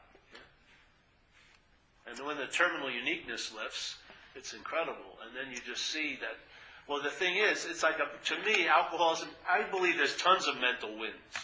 Tons of mental wins that are seeking expression. They can't appear here, but they can appear here through us, yeah? And so they come through, and then, so let's say anger expresses. And then the mind claims it, and now you're an angry person, yes? This is what happens all the time. So, alcoholism is a strong mental win, but what's amazing about alcoholism, it's been characterized. Yeah? People who suffered from it, because in history, there was no solution. What they did to people who had alcoholism, either you were put in an attic room, lobotomized, electroshocked, put away in jail. You read the Psalms, you go to the Old Testament, they're talking about winos. impossible how to deal with them, yeah? So this was a deep mental groove that has been seeking expression here, seemingly, for quite a long time, and suddenly, in 1935, a solution appeared, yes? A solution appeared, and then it turned into Alcoholics Anonymous. And they describe the characteristics of this wind, and if you've been taken over by it, seemingly, this a possibility, the biggest part of being taken over by it is you take it to be you. Yeah? In other words, its expressions you call yours. Yeah? So what about the first step? I am an alcoholic. Isn't that exactly the opposite? No, all you're doing is you're using the poison as an antidote. Yeah? You're using the poison as an antidote. Let's say with alcoholism. When people are denying they're an alcoholic, they're acting like one all day. Yeah? What they found is, all right, we're going to use the aspect of the conditional mind and we're going to turn poison into an antidote. So we're going to admit to our innermost selves finally that we're an alcoholic. Yes? So then the system collapses and I'm just adding something else in it and you're not that. Yeah? Yeah. But in a way, the mind won't leap from I don't want to be that to I'm not that. Yeah? When you don't want to be something, you're more like it than ever. Yeah? So this is okay, I'm going to admit to my innermost self, I am that thoroughly and I am not that. Yes? Yeah. So, you said the selfing is the original addiction. Yes. No, the idea of being a self, two of the ideas. Selfing is the mental process, which is like the drug of that addiction. Yeah. Yeah. Yeah. So I'm in recovery, and one of the things about, the idea of being a self is it's sort of kind of baffling and powerful. It's like, okay, I can have the realization that I'm not that today, right now. That's great. But then it's really seductive. Yeah, see, but just stay with that. See, the world starts after but, yeah? You see the first part you said? I can be like that today. Hey, that's more than enough. The but is always the allegiance to the world again, yeah? Why not just stay in that first part of thing? I can feel like I'm not that now. That's all they need, yeah?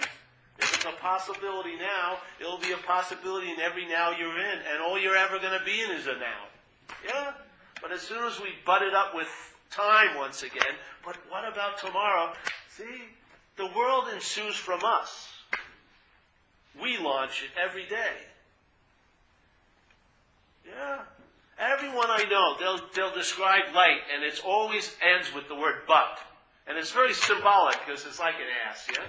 As soon as the but is, then, but I'm still crazy and all like this, yes? We pledge allegiance to the fucking thing again. But just stay in that first segment. Yeah, I can feel free from it today. Hey, fucking far out. Yeah? You see the persistence of it, yes.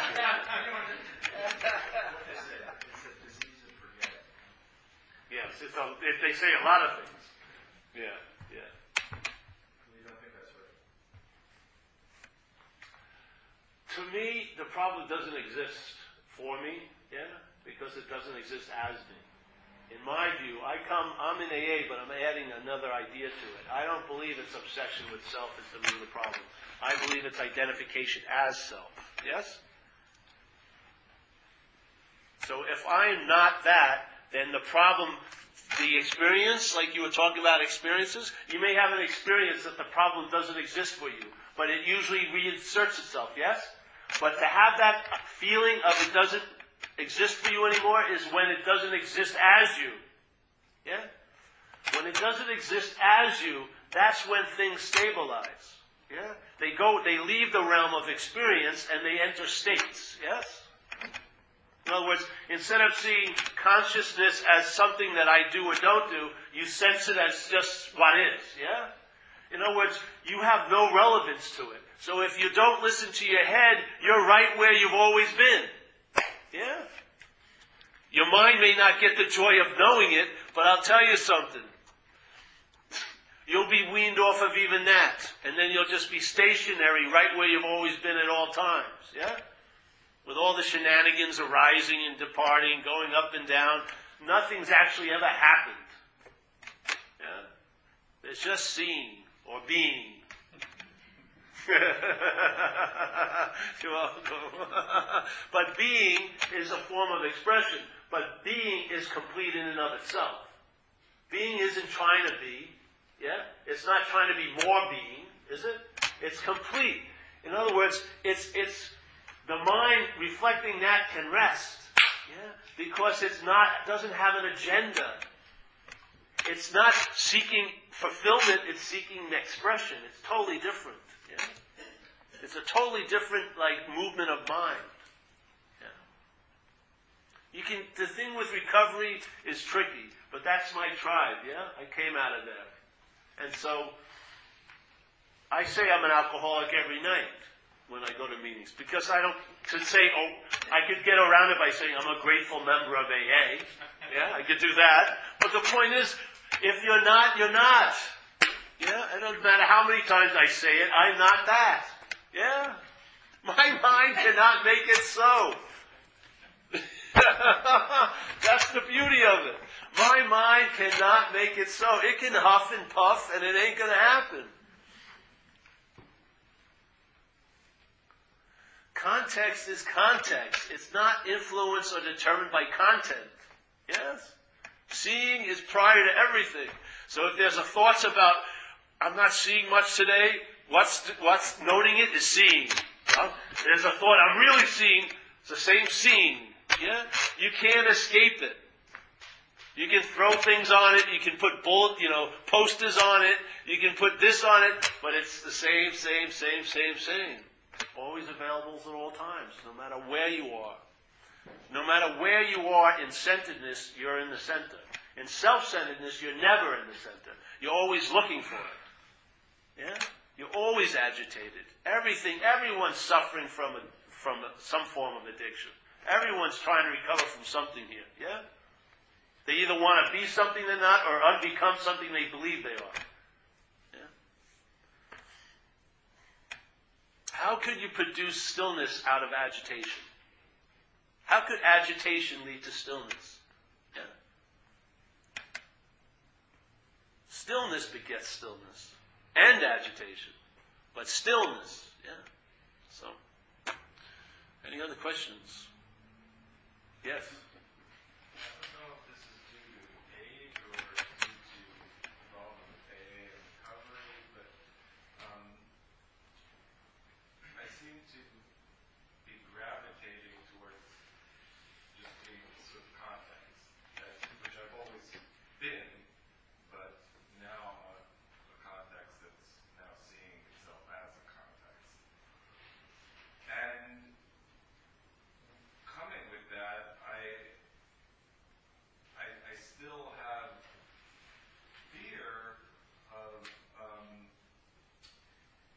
identity crisis.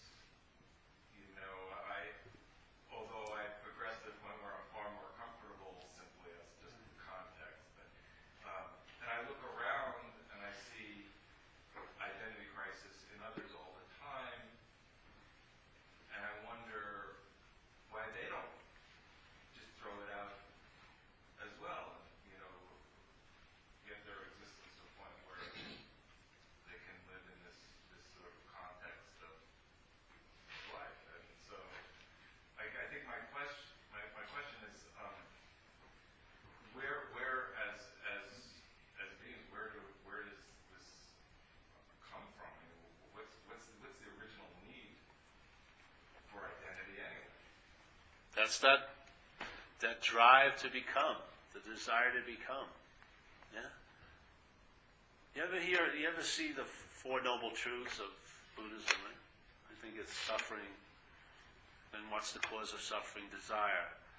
And so, in a sense, what's desire? You could say there's an inherent desire, not inherent, but a fundamental desire to become in the mind, yeah? Which actually formulates the first addiction, which can never be fulfilled. It's never going to reach climax. It's like when I used to shoot coke, it wasn't a day when I just said, oh, reach cocaine nirvana. And I'll just put it down, yes, syringe, very nice. And there was never no. Addiction just keeps on going. It fuels itself, yes? Why is it? They're just mirroring the original addiction of mind addicted to something it can never be. So it has to constantly be in agitation, trying to arrive at where it can never arrive at. Yes? Which promotes a lot of disease, and therefore we find other things that become addictions to get relief from that. Yeah? I mean, my first solution to alcoholism, which was identification of self, was to get loaded. Yeah? That was the mind's solution to it. And that became a huge problem. Yeah? This is what happens. What would happen if you got to the first knot? And if you got to that first knot, like you were saying, there's a fear of identity crisis. That's mind. That's just mind rising in that sky of clarity, of seeing. Yeah? Whatever, and there's like the mind wants to pledge allegiance to this vague someone that is the one who has the identity crisis and sees the other ones who have the identity crisis. This is all mind, all phenomena. Yes? You are still, no matter what, no matter how much you want to be invested in that, you're not that. You're the seeing. Yeah? Hey, it's not personal. Really. It's not personal. It's not like, your head may not like it one bit. Yeah? It may try to make it something all freaking day. But nothing cannot be twisted into something. It can only appear to be. Yes? Nothing is inherently nothing, and that's that. Yeah? If that dawns on your head, then the shenanigans, they're seen. And if they're seen, you're not that. You're not the phantom that they're implying. You're not that vague someone who has a history and who has a future. You're none of that. You're just seeing. You're the seeing of that all. You are the seeing of whatever has comprised the appearance, the false appearance of you. Whatever reinforced it, whatever indicated it, whatever pointed to it, whatever inferred it, whatever assumed it, all of that, there has never, nor will there ever be a someone. There is no noun. There's just verb, or being, as you would say. There's just verbing. Being. There's no one that's being been to, or is going to be, or was being. No. That's the relief. The relief of being a noun. The relief of being the doer. The relief of being the haver. Yeah? The relief of importance. The relief of relevance. Yeah? You're incredibly relevant, but not mentally. And that's what the mind hates. It wants to be special. Yeah? For it to be special, it must live in separation. For it to have any glimmer of uniqueness, it must put up with separation every day, living in the hopes that one day I'll be special. One day I'll be uniquely awake, like no one else. Yeah? I'll have my own religion. That drive is very incessant, yes, of mind. It's like that slinky. Yeah? It can never come to rest. As soon as it gets here, yes, this begets that, begets this, begets that, begets this. You want to not be this, you want to be this. Oh, you don't want to be this, you want to not be that. Yes, it goes on and on and on and on all day. You take one day and just expand it into 80 years. It's the same principle. One movement of mind is all the movements of mind. It's a seeking. It's a drive to look out. Yeah, to get. They're all different variations, but the same basic theme you can recognize in one moment of watching mind. You'll see the whole content of it all in one little moment. It's the same. The same drive of constantly want to be something you can never be. It has to be unfulfilled. And that pisses it off. Yeah? And so now it's busily shopping for fulfillment. Like those hungry ghosts. It's got a huge appetite, but its mouth's too small. It can't get enough, ever. Yeah? It will claim its own absence. People are looking for the experience of not being them, but they want to be the one who has the experience. Yeah, it's fucking insane. It will just keep inserting itself constantly. Yeah. That's what it's done. It's inherently absent. All the mind is doing is claiming its inherent absence and dragging the interest and attention in it so it seems present. And if for it to seem present, what's present has to seem absent. It doesn't make it absent, it makes it seem absent to you. It doesn't make it absent. Presence cannot be absent, but it can seem to be absent when you're present. Yeah? So in effect, what we're looking for is the absence of this as being you is the presence. Yeah? The day-to-day feeling of it, yeah? When this is seen as inherently absent, the present becomes obvious. Yeah? But as soon as this appears again, and the mind takes the it's like a hook in like mental states. Yeah, this little bait comes down, and then the mind rises, and once it takes the bait, it becomes a fish. Yeah, and not just a fish, a historical fish. There's a feeling like you were a fish before, and you're going to be a fish later. I swear. Yeah. What would happen if you don't bite the thing? You can see the movement, but it doesn't have its climax. You do not assume to be a self. Yeah? What would happen? Find out. That pause, though bookended by time, moments of time, can be the dominating expression here. A pause overriding all the moments of time. Yeah?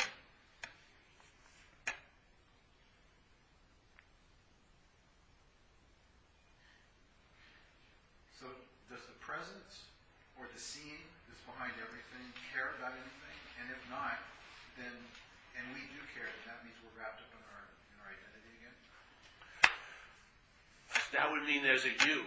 Yeah. Yes, there isn't. So caring goes on. Yes? Is it you caring? Who knows? I'd say not. Does that, whatever, maybe it doesn't care, but in this place of manifestation, it can express caring. Yeah? Yeah? What isn't so can be expressing. Yeah? Through caring, through compassion. I don't know. I never really have many profound thoughts anymore. I don't sit down and think about what's going on. I really don't. You know? I'm just in it. You just it's like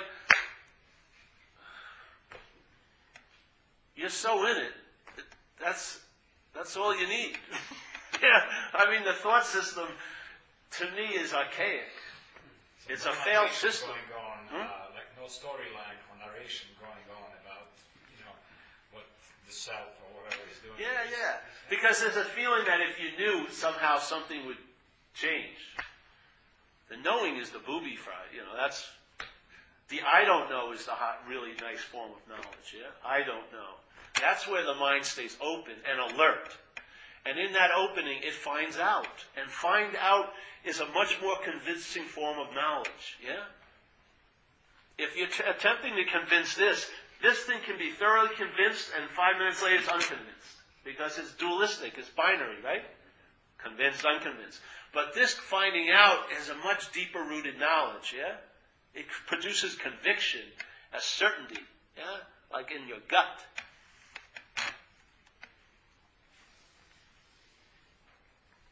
And if the head shows up and says, I forgot it, that's all it is the head showing up saying, I forgot it. Then he'll come back and try to claim it the other way. I remembered it.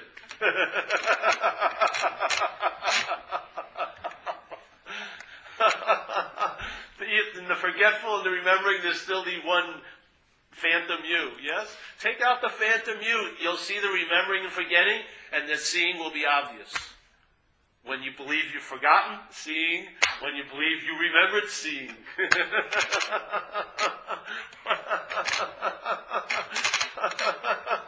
So the two-step movement back and forth, in and out, your attention and interest won't be entranced that little dance step. Yeah? With you as the phantom doer. It'll open, the aperture will open up, and the seeing, that's why I like the word seeing, they'll be seeing nothing. And that's a whole lot of something when seeing nothing is going on. Yeah? It's like, here we're inviting you to get nothing, give you nothing, yeah?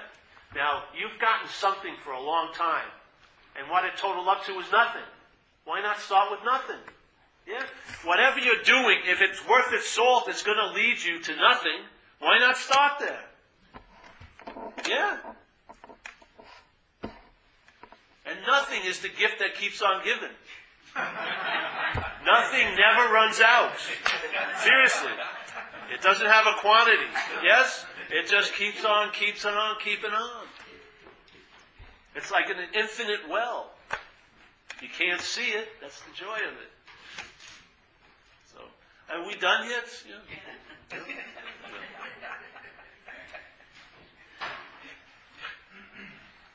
Paul. Hey, oh yeah. Hey, I have shirts. We sell shirts too, if you're interested. And DVDs, right? And DVDs. A talk I did on alcoholism 3 years ago for an hour and a half. It's a pretty good interview. I haven't seen it, but I hear it's good.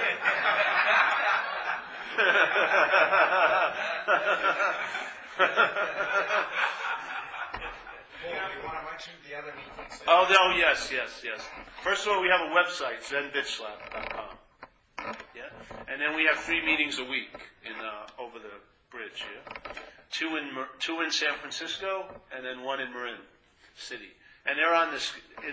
Everything's on the website, and we have tons of talks. They're free. You can just download them because we've got a large amount of content. Because I've been doing talks for a long time. Yeah. ZenBitchSlap.com. Yes. So yeah, that's all the information. Well, there's 3 different shirts. One has a dancing monk. One has says Zen Bitch Slap. And see, there's a little saying. We had a little joke called, what's the sound of one hand? You ever hear the koan, what's the sound of one hand clapping? So we have, what's the sound of one hand slapping? That's the Zen Bitch Slap. You've been, the spiritual subpoena's been served, bro. You've been bitch slapped tonight, hopefully. That's the point. Yeah, so I like Zen Bitch Slap. I don't like, when I looked at the other, the eternal presence, fuck it. There was something in there. Zen Bitch Slap. Yeah. You need a different flavor, Yeah. Because once the mind thinks it's noble, you're really fucked. Seriously. If the mind thinks that it's more important to meditate than doing washing, and you're identified as that mind, you're in trouble. Because it's going to give so much meaning to that meditation, it can be used to ruin your day if you didn't meditate in the morning. Yeah? Watch it. Check it out. The mind, in the Course in Miracles, they have a lesson, which was a very important axiom to my head, which is, you and I give everything all the meaning it has. Yeah? So this is what this does. The mind here gives meaning to everything. We're having a subjective experience. So you're really not experiencing anything but the meaning you give it. Yeah? So the mind is constantly projecting meaning, and that meaning that's projecting can be defined by a system called self-centeredness if there's the active identification as a self. And many of us have gone around every inch of that system. We've entertained all of its possibilities, and it's a failed system. Yeah? But if it's free from that, if you're not that idea of being a self, then other aspects of mind will express themselves through you too, and give meaning to things. And you will be the recipient of the reaction to that meaning. And to me, that's why life gets to be, you start traveling lighter. Because the meaning that's given to life changes dramatically. Yeah? But self,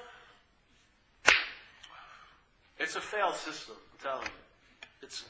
You and I have been through every inch of it. We followed its formulas. It's always about being okay later. Yeah? It's just like a form of slavery. Your interest and attention is constantly wedded to it, and yet when it's, delivery date, it always has an excuse. Any system that is based on excuses, rationale, and blame is a failed system. Just listen to your head. Does it have excuses, rationalizations, and blame? It's a failed system. If something delivered the goods, it wouldn't need any excuse. It wouldn't need to blame someone from stopping it. It wouldn't have any rationale because it delivered the goods.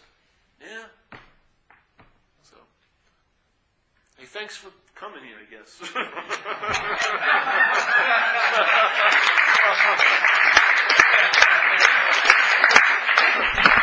What the hell happened?